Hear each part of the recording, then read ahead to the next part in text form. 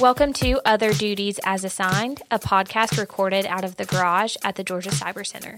Today, you'll hear from retired Army Colonel Eric Toller, who is Executive Director here at the Cyber Center, and most importantly, our boss. Thank you for listening.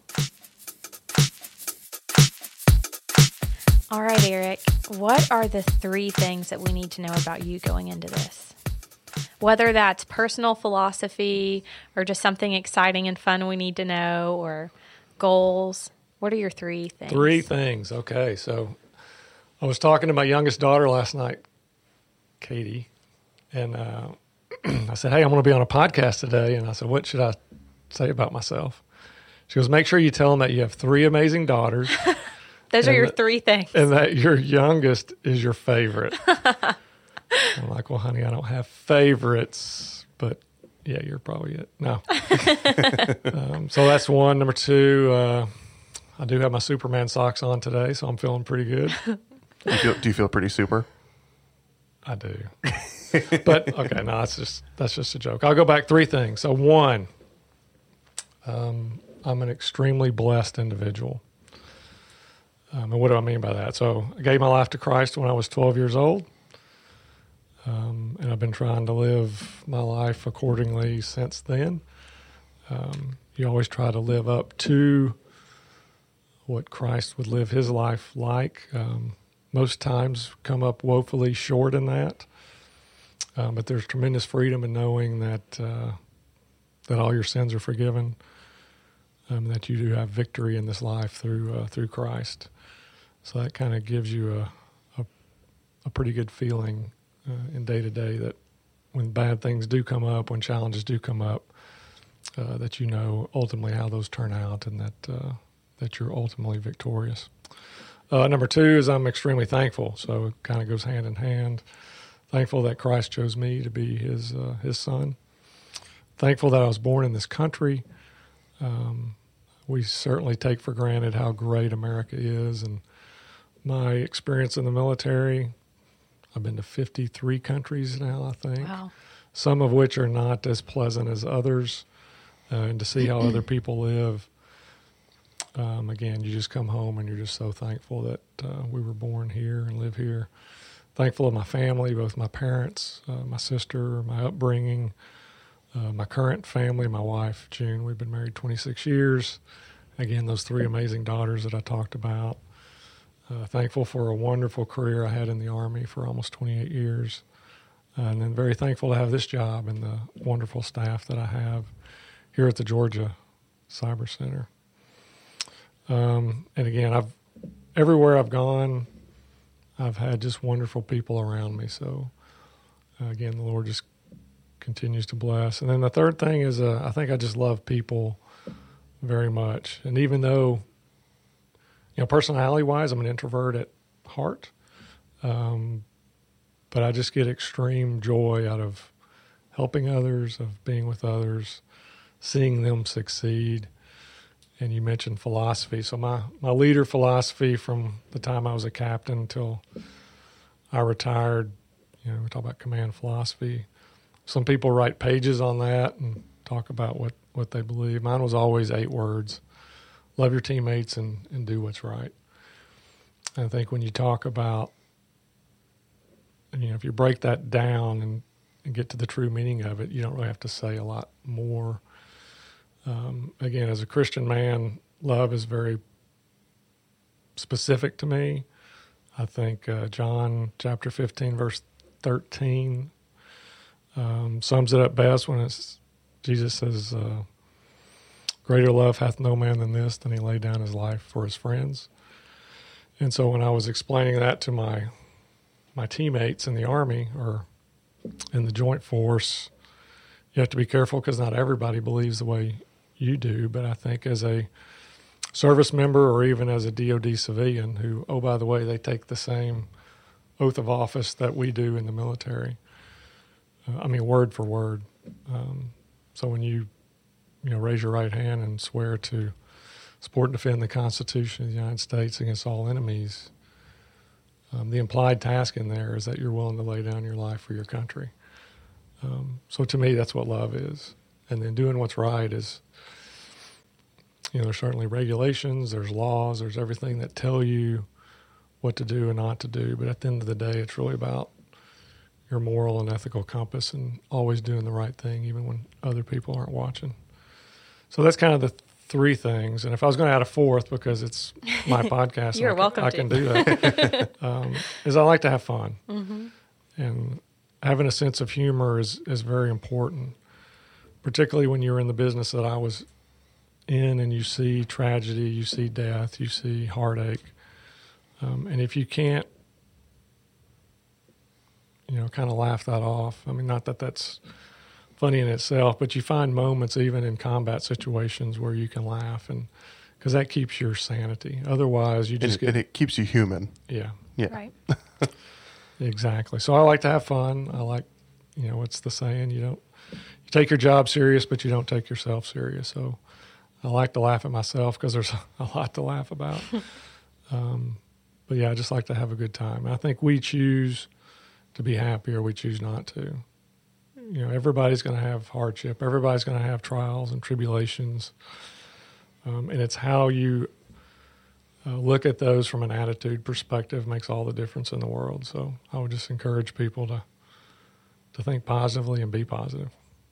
So I knew generally what kind of boss you were going to be before you got here. So we had kind of a weird situation where, you hadn't quite retired yet. You were on the cusp of retirement, and the staff had to come on board to get the site going, and you were ready to pounce any second and come in as soon as you could. But so we knew you were coming, hadn't met you. Leadership had obviously met you, but we talked about Colonel Toller, who was coming. And, anytime we'd email back and forth about Colonel Toller, and then it immediately shifted to we had to call you Eric. We couldn't call you Colonel. And so that said a lot immediately when you were coming in, that you were leveling with us and you were taking that rank out of there. And so immediately I knew about your leadership philosophy. And then when you got here, one of your first few days on the job, I remember I had to ask you to come in and speak to a group who was having an event here. And they gave out these little foam stress balls. And you didn't know any of us. And you came in the office with arms full of these foam stress balls. And you were throwing them across the room, punting them at people's heads across their desk, trying to wake everybody up. No headshots. Oh, there were some headshots in there. Okay, maybe with phone balls. So I'd love for people to understand where you're coming from and what your background is, and what makes you so uniquely qualified to get this project off the ground and to build something new here, which has been no easy task in your first year.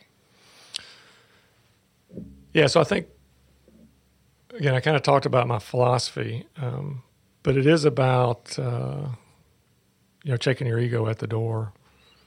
That was our saying when we walked in at NSA Georgia.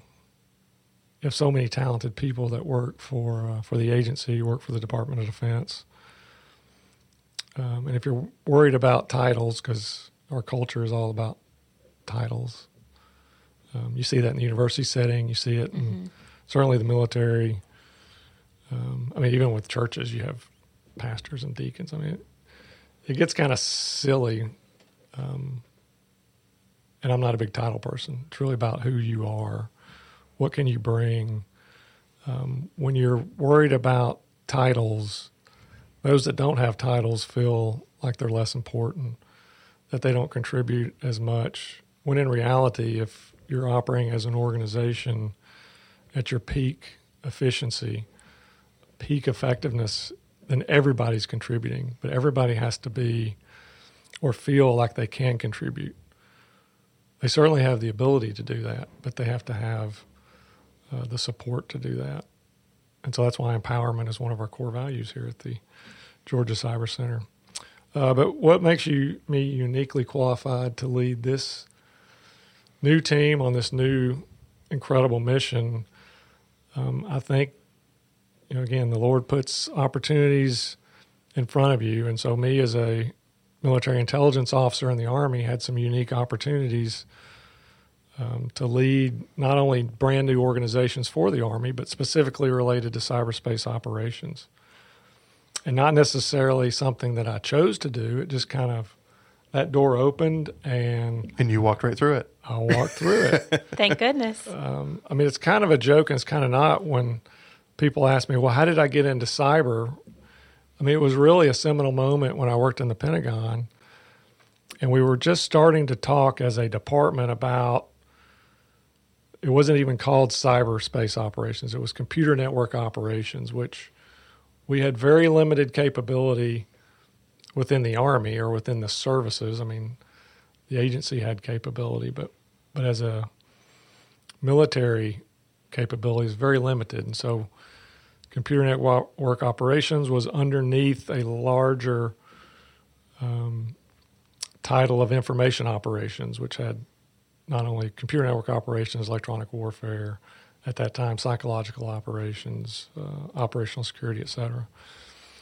And so CNO was just one of those pillars, but there was nobody looking to develop, or an organization to develop those as capabilities for the Army, either with the physical equipment or with the people that are trained to do it. And so I was walking into the office one day, and my boss, who was a colonel, walked in, and there was me and my buddy, and he's running to a meeting. He says, "Hey, which one of you know what IO stands for?" And my buddy goes, "Well, that's Intel Oversight." That's another IO term that we have in the Intel circles. He goes, "No, that's not what I'm looking for." I'm like, "Information operations?" He goes, "That's it. You're coming with me." And so that was the first meeting of a discussion amongst many in the Army staff on making or developing what we call a proponent office for computer network operations, which has now led to a career field in the Army and cyberspace command, et cetera, et cetera. So that was probably about 14 years ago. But that's how I kind of got in this road. And then when I left the Pentagon, I went downrange for a year and was the director of intelligence operations for CJTF 82, which was the 82nd Headquarters Operational Command in Bagram, which was a phenomenal job. And then I got to take battalion command of the Army's Network Warfare Battalion. So again, the first 100 service members or soldiers at that time that we had in the Army to do cyberspace operations, both offensive and defensive, although we were really focused on offensive operations at that point.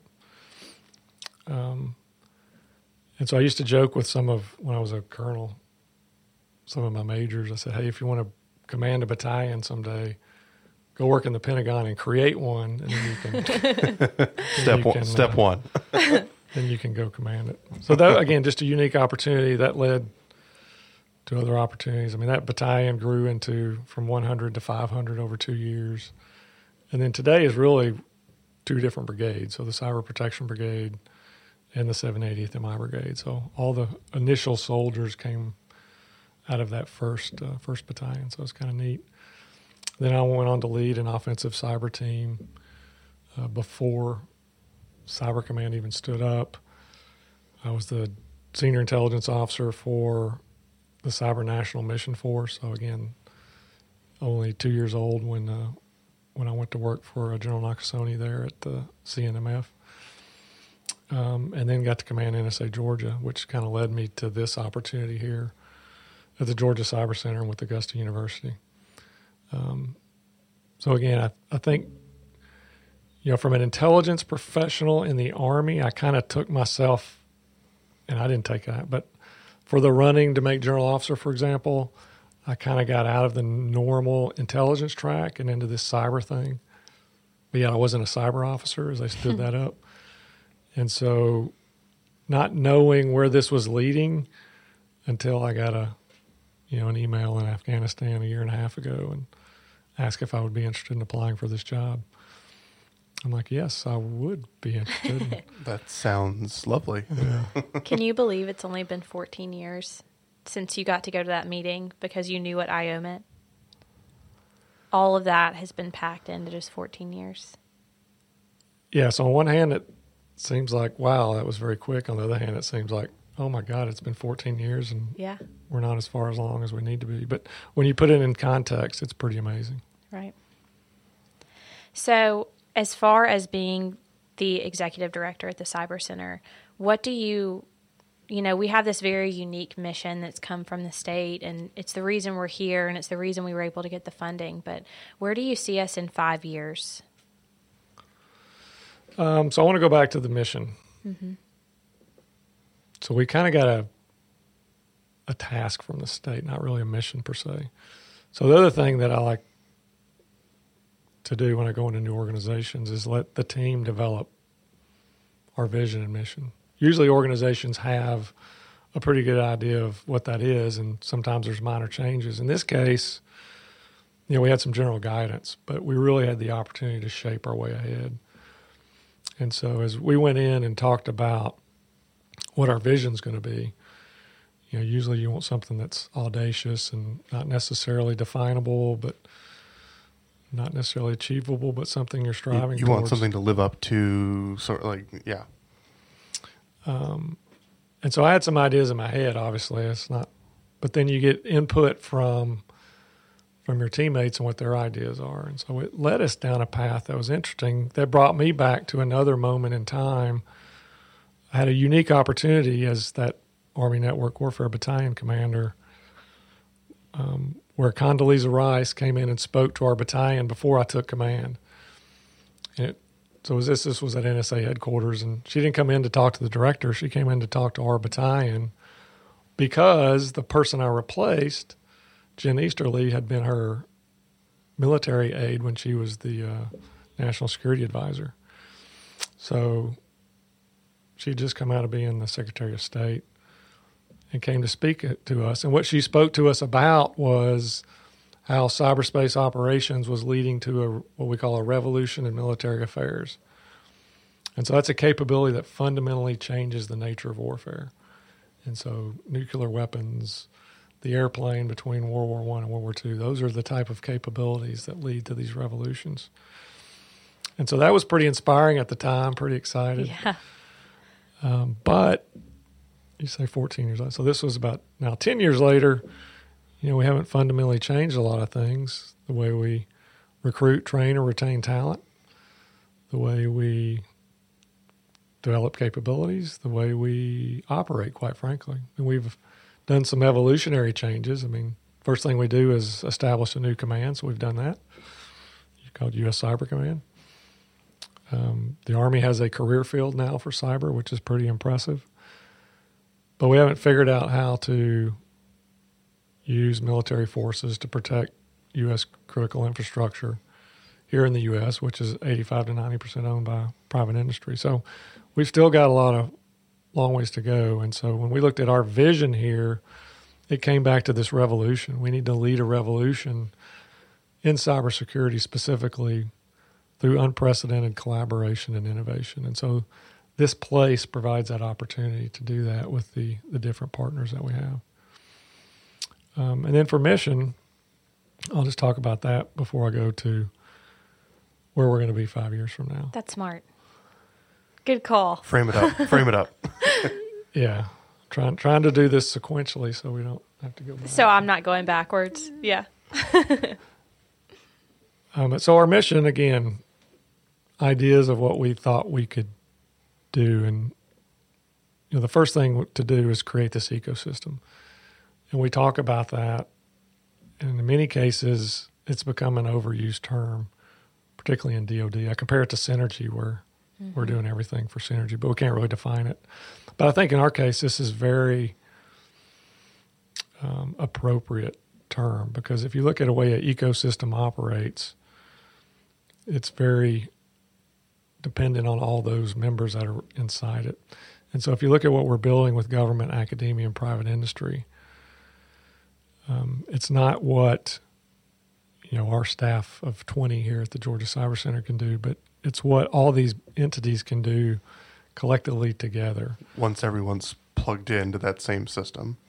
Right. And so again, there's a lot of things that we're going to do, but in more cases, it's what we can help facilitate in order to get these revolutionary changes. And so when we looked at building this ecosystem, we came up with 4 specific tasks that we want to do, at least in the first couple of years. And so one is to deliver relevant and affordable education and training. And so if you look at your 2-year technical college and university system as that backbone or foundation of education, that's really what we're centered on. Mm-hmm. And so, again, we've got very unique. We've got Augusta Technical College and Augusta University here in the same building. It's the only place in Georgia where you've got that. Ideally, where one leads into the other. And then you've got degree programs that are, as rapidly as possible, can modify or adjust to meet the requirements of the public and private sector. So what you don't want is graduates that get their piece of paper and can't find a job. And it's irrelevant the day they graduate. Right. And so I think both Augusta Tech and Augusta University have done an extraordinary job developing new programs or modifying existing programs, and I can come back to that later. And then the other piece is what we can do at the Georgia Cyber Center with our Cyber Workforce Academy. And that's to deliver the standard certificate training that we can do probably at a third of the cost of most people in the country, because our building's paid for and our instructors are paid for. And we're not here to turn a big profit. We're just here to provide a service both to the state and to those partners that are in the state, both, again, private and public sector. But even more than that, we can develop curriculum, again, that meets some of these near-term needs. And we can turn that very quickly. So we have the talent here with Sarah and Nicole to do that. Mm-hmm. And as we hire on more staff in the future. And then with an eye towards articulation of that, whether it meets an NSA or a U.S. Cyber Command standard or the accreditation standard of a technical college or university.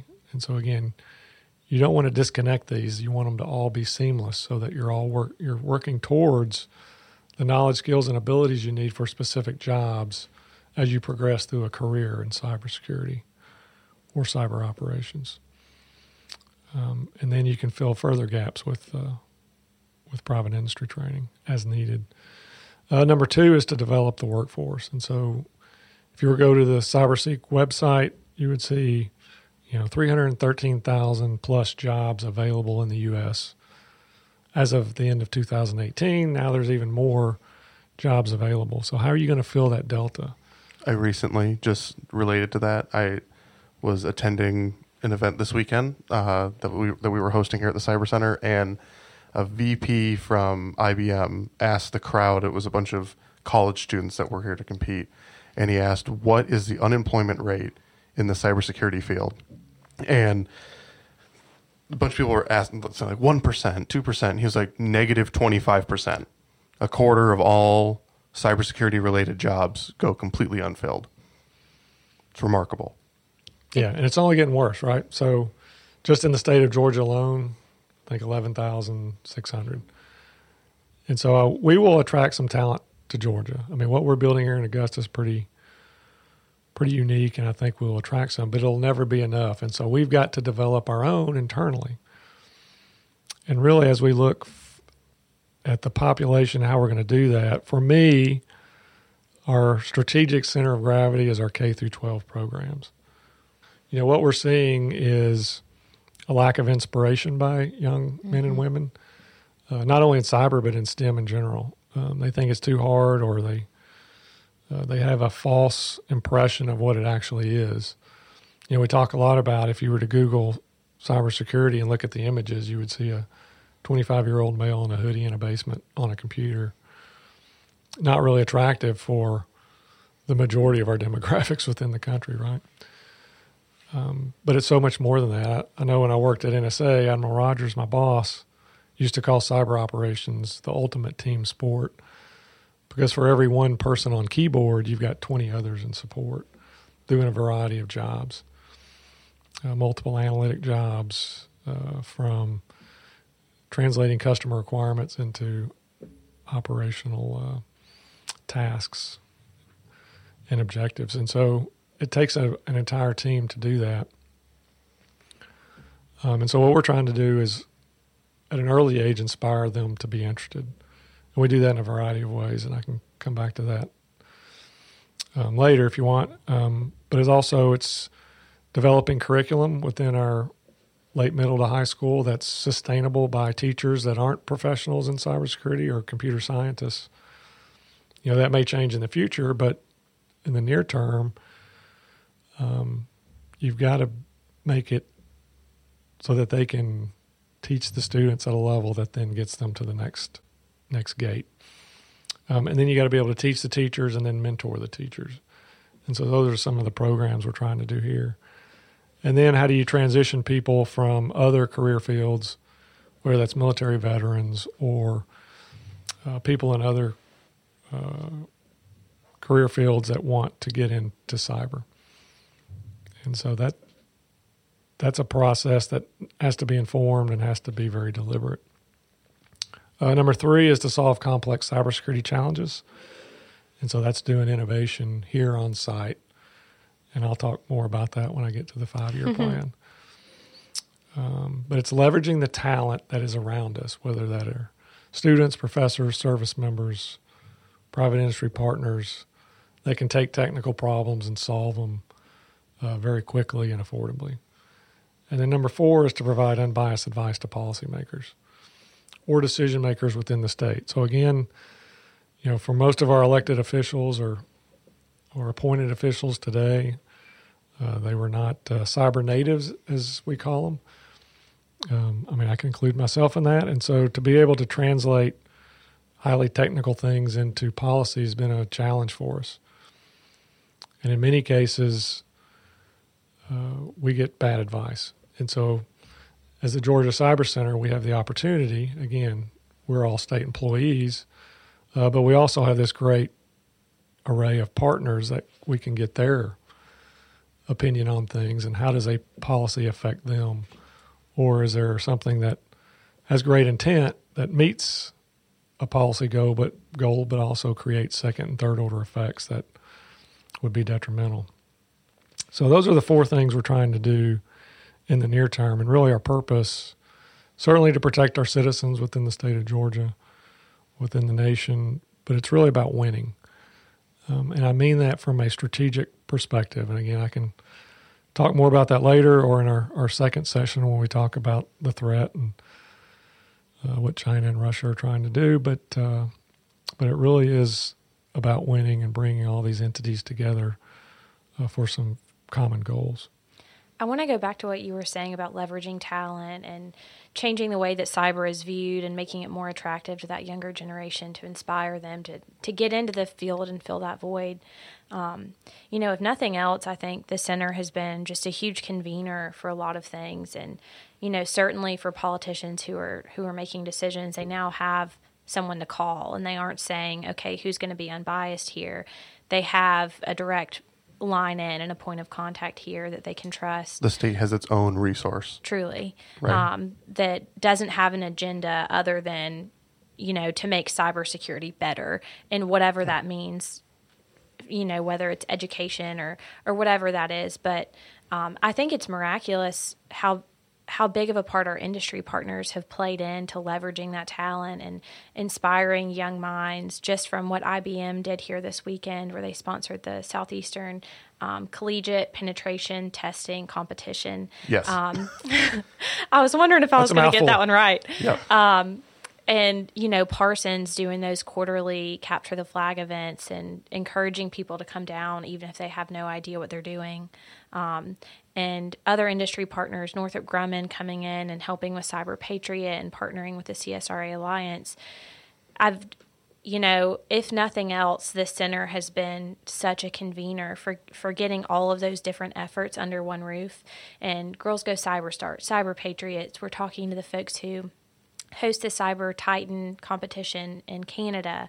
And just being able to have this centralized center where all of that is happening, and we're able to connect some of those people so that there's not an overlap in mission and initiative, and we're able to fill so many of those different voids just in one place. And we're not necessarily hosting all those things, but we're certainly contributing and hoping that they happen here and doing our best to improve what they were already doing before the center was built. No, you're exactly right. And I think, that is the big idea. And we talk about a revolution. It's about bringing people together and see what happens, right? So I think one of our biggest roles here is the great facilitator or the convener. And you're seeing that every day. And it's very encouraging, particularly on the private industry side, as you said, when you have a BAE Systems senior executive and come down for the ribbon cutting, and he talks about wanting more industry partners here with them. And again, there's a competition going on, but there's also a partnership. Mm-hmm. And that's what we're seeing. I think one of the frustrating things that I saw as a service member, and we had a lot of initiatives with certainly academia and private industry. I mean, they create a lot of the capabilities that we ultimately use. But a lot of times you would go to a conference or go to a working group or go somewhere and everybody's excited about the opportunity to work together. But then when you go back, you just get overcome by events and you never get to a goal that's achieved through these partnerships. But now when you're all in the same place and when you go back, you're just going next door or up a floor or across the courtyard. Or you happen to get coffee next to someone that you saw at XYZ event and you're reminded that, hey, we needed to talk, or I wanted to mention this to you. Exactly. I mean, you take it for granted that being together makes a big difference. I mean, you think that you'll go away and everybody's working on their own thing, but it makes a huge difference. Even when I worked at NSA, if you were on different floors or in different buildings, your effectiveness was really a measure of how close the different entities work together within a given building or on a given campus. And it's just human nature. I mean, we get comfortable with what we're doing and we get hunkered down in our little cubicle, which is why we don't have cubicles here. And things just kind of fizzle out or they're just not as effective as they could be. And so when you see people every day, it could be at the coffee shop, it could be at one of these events that another entity is hosting, but just to listen to the conversations and you start looking at things in a different light. So if we just look in what I call our cylinder of excellence, every organization has a set amount of authorities and a set amount of capabilities. And when you look at hard problems, and you could name many in the cybersecurity field, it's almost too hard to get there within your own lane.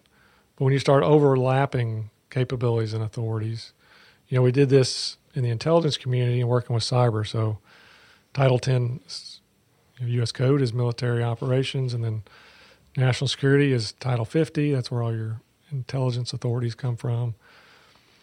And so you can do things in one and not in other, domestically foreign intelligence collection versus causing effects. But when you overlay those, you can get pretty good effects on that. But now here, we're adding even more. So you have Title 32, the National Guard, which is a big player. And again, I can talk more about that later. You've got your law enforcement authorities, whether it's Title 18 or our state law enforcement with the Georgia Bureau of Investigation Cybercrime Center right here in the building. You've got private industry that either owns and operates different communication infrastructures or other infrastructures or monitors those networks. And so when you start overlaying all that and you look at the same common problem, you have a lot more solutions. And you also have a lot more perspectives on it, too. Exactly. Because people that operate under those different authorities and those different abilities have a completely different way of thinking from each other because of the nature of the work that they do every day. Exactly. And I think, we talk about the collisions of ideas, and in an environment that allows everyone to have a voice. So we don't care if you're a student, we don't care if you're a PhD, professor, researcher, a retired colonel. It doesn't matter. Your opinion matters, and if your idea, if your experience, if your knowledge, skills, and abilities meet the problem, then let's bring you on the team and help solve it. So We've talked a lot about our industry partners, and we've talked a lot about Augusta University and Augusta Technical College. Can you talk a little bit about how GBI has filled a lot of the voids? We say we have government, we have industry, and we have academia. Can you talk about the GBI piece and really how they've started something new on this campus? Yeah, so to our knowledge, the only active investigative unit on the college campus is right here, one building away. It's wild when you frame it up like that. It is. Like when you see those evidence vans pulling up right. to go up the elevators, and then you see the students with their backpacks on walking across the courtyard. And guys and gals with guns. Yeah, it makes it really interesting. The good guys, yeah. You can't overstate how important it is to have them as a partner here. And I saw this from my previous life, either not only in cyber, but even in counterterrorism operations where, one of my greatest partners on one of my tours in Afghanistan was our special agent in charge for the FBI. And so those authorities, again, if you want to operate domestically, you've got to have those. And so it's critical to be part of this ecosystem, to have that extra leg of capabilities and authorities. What's unique about cyber is it's really the only crime where the perpetrator and the victim are in different jurisdictions. And it's not only different counties, it's different states, different countries in many cases. Different continents. Exactly. Yep. And so for them to be here, it's also a benefit because now they get to have a different perspective from the federal side or from private industry or others that have information that they need. And when you look at capabilities, they were fortunate and very grateful to the state for purchasing them state-of-the-art capabilities to do exploitation of either cell phones or other media. But that only stays fresh for so long. And so to be here, to be able to be a partner with the federal government, to be a partner with private industry, to be able to bring up new requirements that they need for capabilities and then have someone that could locally maybe develop that for them and then they purchase it. Now, Steve Foster, our special agent in charge here, articulates that very well. But again, you can't overstate how important it is. Otherwise, you would have them just operating in their own little bubble with very limited capability, very limited situational awareness of what's really going on. But now we're opening that up from both perspectives. We benefit and they benefit. So again, just a phenomenal partner to have here. And the people that are here are just incredible. From the special agent in charge down to our digital forensic investigators and special agents. Couldn't ask for better people. It's interesting to me how open GBI has been to collaboration with our other partners. I just assumed, they're on a secured floor, they're kind of tucked away, but they do their best to get out of their offices and truly eat lunch on the rooftop and get coffee downstairs and have those collisions with people that, they force upon themselves and they don't have to do that. But they've also walked down to the clubhouse to ask about different apps that are being developed and how they're able to use those to their advantage and how, criminals are able to use those against them. They have internships that they've asked us to post for them to get our students involved, and whether that's Augusta Technical College students or Augusta University, it's just amazing to me how open they have been as a partner who typically wouldn't be able to be that open and collaborative. And they're thirsty for it because, as far as they're concerned, they've never done this either. Right. And so it's a completely unique opportunity. And like you said, the people, you have to have people in place that are willing to alter their normal train of thought enough to engage with what's here, because you could have a collection of people that did just want to stay up on the fourth floor and avoid contact with other people and just put their head down and work. But the ability to come downstairs, interact with people, that sort of thing, you have to have that willingness in those people. Yeah, the idea was amazing, right? It's revolutionary. Put them on this campus, but you got to have the action that goes with it. Mm-hmm. And again, we couldn't have picked a better team to come in here and get this thing started, because this could have very easily gone the opposite way, right? You bring someone that, hey, I'm not sharing, I'm not working with others, and this great idea turns into, I won't say a failure, but it would have been far less effective. But that was not the case. And when you look at all of our partners, private industry included, we've been very selective on who we let in. It's, the mission of your organization is very important, but it's the people that are going to be here on campus, I would say, is even more important. Do you have the personality and the attitude to contribute to this ecosystem? And I think right now we're probably batting 1,000. And so we will continue to do that and be very selective on who we let in, because you can't have someone that just wants to come in and hunker down in their battle space and not contribute, not collaborate. Otherwise, it defeats the purpose of this mission. I'd love for you to talk a little bit about Tatooine in the Home McKnight building and their mission. I know that you had some run-ins with them in Afghanistan before you ever took this job and knew you were going to be here.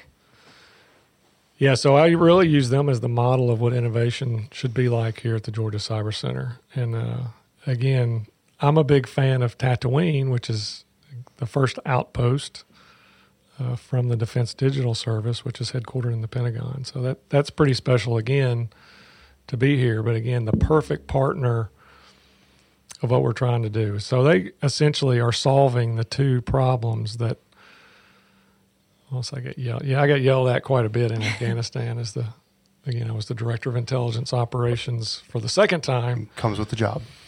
Exactly. Yeah, so we have kind of a joke in combat, that everything that fails is either the intel or the comms guy's fault, or J2 or J6. So we're pretty tight when we get down range because we like to sympathize with one another. But the two issues that we had, one was these small drones, quadcopters that you can buy at Amazon for a pretty cheap price. So insurgents have procured those, and they use them to surveil our forces and either call in fire or bring in additional forces, or in some cases, particularly in Iraq, Syria, they've weaponized those drones so they can either drop a grenade or pack them full of explosives and fly into a formation and cause casualties. And so how do you mitigate that? Well, there was a team that was up in, I think, initially Maryland working on this, and some of the leadership from our cyber saw what they were working on, got interested. Bottom line, they formed a team. And again, they can tell this story much better than I, but I think it was 2 private industry partners, 3 lieutenants, and a captain who just happened to have degrees in engineering or computer science. But in 90 days, they developed a capability that could mitigate this specific model of drone. And where I met them was in Afghanistan last, I think, January. Didn't know who they were. Didn't know that they would be our first partner here at the Georgia Cyber Center, or that I would even have this job. So it's kind of coincidental, but again, I think it's one of those things that just kind of works out, right? The other side of the story is, so their capability worked, but we'd also fielded 3 other systems in theater that didn't work, and that's why I got yelled at a lot, even though those weren't Intel systems, for the record. But again, somehow it came back to you. Yeah. Somebody's got to take the blame, right? Yeah, and then the other capability was a biometrics capability where we would enroll both Afghan government officials, Afghan National Defense and Security Services, or prisoners, insurgents, take latent fingerprints off of IEDs, et cetera. So it was a common database that had people's names, it had their face picture, facial recognition, fingerprints, et cetera. And so the idea is to pick out the bad guys from the good guys. And so that capability was fielded probably back in 2006, 2007, and so it's a little bit antiquated. And so at the time, as I moved from Kabul to to Bagram, again, took over this new role, we had the Security Force Assistance Brigade coming in that was going to now do training and advising down to the brigade level. And so before they could do that, we had to both enroll all these Afghan National Army soldiers and then vet them to make sure that, their fingerprint didn't pop up in a database somewhere that would have led to a terrorist attack or insurgent attack. And so the problem was we didn't have enough of these systems. You can't drive in Afghanistan now if you're a coalition military. You have to fly because of the IED threat. And so you're using all your air resources to get out to these remote combat outposts or ANA bases to enroll people. And then you have to train people to use the system. And then the data is not transmittable, and so you have to put it on a CD and then fly it back into a common database. So again, a very antiquated system. And of course, this was an Intel system initially. At least the G2 of the Army sponsored it. And so that was certainly in my lane. And so we were trying to fix that. But what DDS did was essentially took 2 Pelican cases worth of equipment for a single device and put it on an Android phone so that you use the peripherals of the phone to do your facial recognition, take the picture, do the fingerprints, do all the enrollment, and then use the cellular network within country using a VPN to actually upload and download all the data. And so you don't have to now fly the data back and forth every time you have an update to the system. Just from a consumer standpoint, it's like, well, yeah, that makes a lot of sense. But getting from 0 to 1 from a DoD perspective is, you had a system, it technically worked, and so why would you go from 0 to 1? Right, exactly. Yeah, and they're still working on that. They got the prototype. The last prototype they took to Afghanistan to test. The unit that was there kept those devices, and so it's working if you don't get to bring home your equipment. That they're like, yay, hooray, just it works. Please leave. Please it's leave just a beta version, right? So we're just testing it. But that's the type of tactical development that I call it that we can do here at the Georgia Cyber Center. And they're just a great model for that. Do you see other units, not necessarily units within the Army, but do you see other entities taking that model and utilizing kind of that rapid capabilities development? Yeah, I hope so. They certainly have the talent to do that. So if you look at, again, all the units on Fort Gordon from the Cyber Center of Excellence, as a matter of fact, some of the lieutenants that are in DDS are from there. So again, they've already got degrees, or in some cases advanced degrees in computer science or engineering, and so they don't need to teach them computer science part of it. And so they're coming here to do the development, which I think is a great professional development opportunity. But then you've got, of course, NSA Georgia and all the units there. You've got the Cyber Protection Brigade, the 782nd MI Battalion, the new Cyber Support Battalion, multiple 7th Signal Command, so communications and IT, what we call signal units there on Fort Gordon. They all have the talent to be able to do this. They just have to commit to it and let their service members do it. All right, Eric, what are your goals for the Georgia Cyber Center in 5 years? Where do you see this? Where do you see us in 5 years? And kind of what do you want to happen in the interim as we work towards that? Yeah, so I think, again, these are big ideas, right? And they're all dependent on everybody else.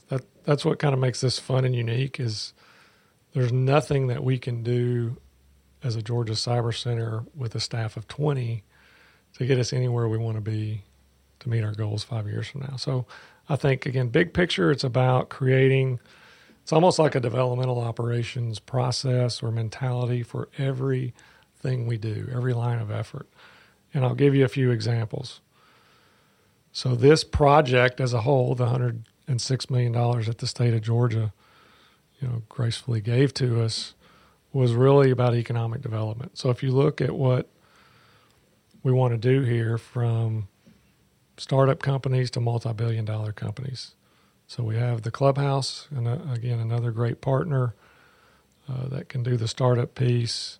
On the back end, you've got billion-dollar companies that are here. We've already got 2 that are signed on campus, so Parsons and BAE Systems. And then you've got the middle piece, which is acceleration, or the mid-sized companies, smaller established companies. And so what makes it unique is now it becomes all informed.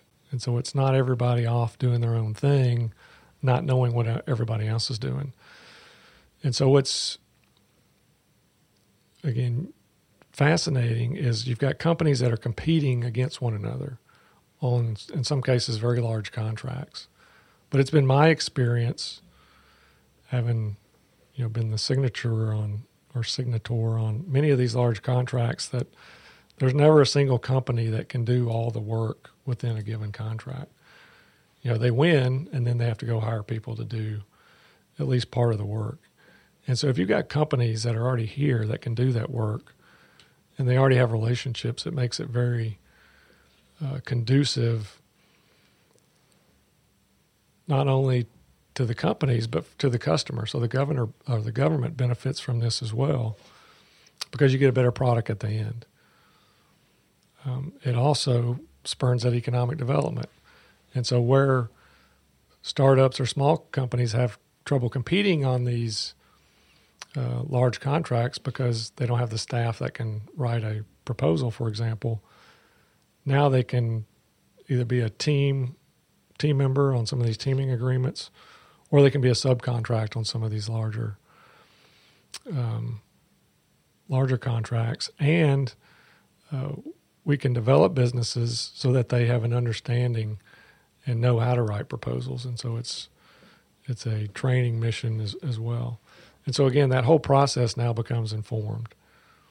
And so similar to what we saw when we went to Canada for the visit at Communitech, where you had the startup portion, you had the acceleration portion, and you had these large companies that were there trying to think like a startup in order to do innovation and continue to be successful as a company.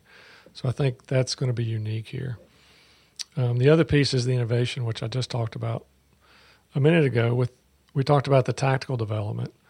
So what are those problems that you can solve immediately with the talent on hand? On the front end and on the back end, you've got university research. So you've got a School of Computer and Cyber Sciences that is developing into a world-class research university. And then the ability to tap into other universities, both here in the state of Georgia and across the country, to solve those big problems and work on things that we think will be a problem 3, 5, 10 years from now. And then in the middle of that, you've got your normal acquisition process or development process for the state or for the federal government. And what we'll have here on site with the Army is a rapid capability development process. So again, you align that and it all becomes informed. And so what research is doing is it's not that it's secretive, it's just nobody knows about it. Or the problems that you're solving today are not trivial. They're not, exclusive to just the problem at hand, but they can be applied to other problems. And so what's really interesting is, particularly in cybersecurity or cyber defense, a lot of your capabilities are transferable to the public and private sector. So it's not some super secret thing that only the federal government can do. It can be transferred across the board and make us all safer. Especially like best practices and exactly like procedures, and technologies are one thing, but getting into like best practices for keeping safe and doing investigations, that sort of thing. Exactly. And a lot of your defensive capabilities are also unclassified. Mm-hmm. Now, when you get into offensive, that's a whole different story. But for defensive, not all of it, but a large majority can be transferred.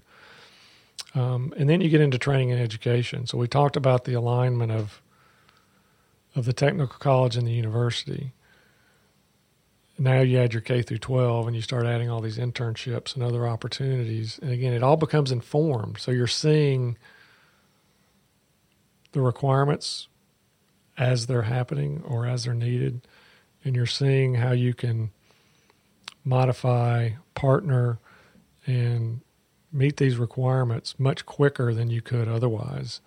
And again, you can't have a K through 12 system just operating independently without knowing, what these either students are expected to do or what the opportunities are for them. Now it's all informed, and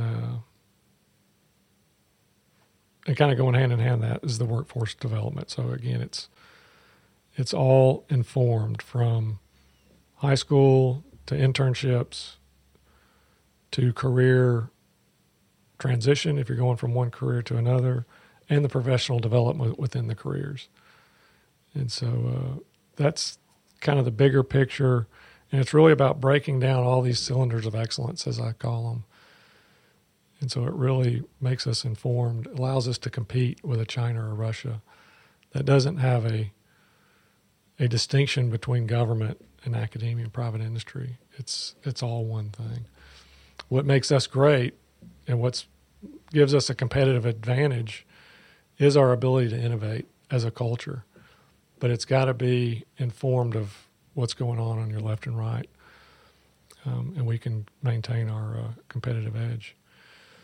From 5 years from now, I would see us at our grand opening of our fourth building, which means there was a third building in between there, which would predominantly be a research-oriented facility for our growing school, soon to be College of Computer and Cyber Sciences. And then our fourth building I would see as a training center / innovation hub. And so maybe that's a combination of those two. I think we will be a leader in the nation in K through 12 education and in university and technical college degree programs. I think on the innovation, the training, the partnerships that you'll see, again, will be a model for the rest of the country, for other states, and for the federal government to follow suit. The other big partner I didn't mention yet is Department of Energy and the Savannah River site, Savannah River National Lab. Again, very blessed by our geography here. So certainly Fort Gordon and all that's going on there. And that's really the main reason why we're here in Augusta and not in Atlanta. But also the Department of Energy and the ability for those two organizations to work together, particularly as electronic warfare as a capability moves to Fort Gordon as well underneath this cyber umbrella. So I think, just a unique place.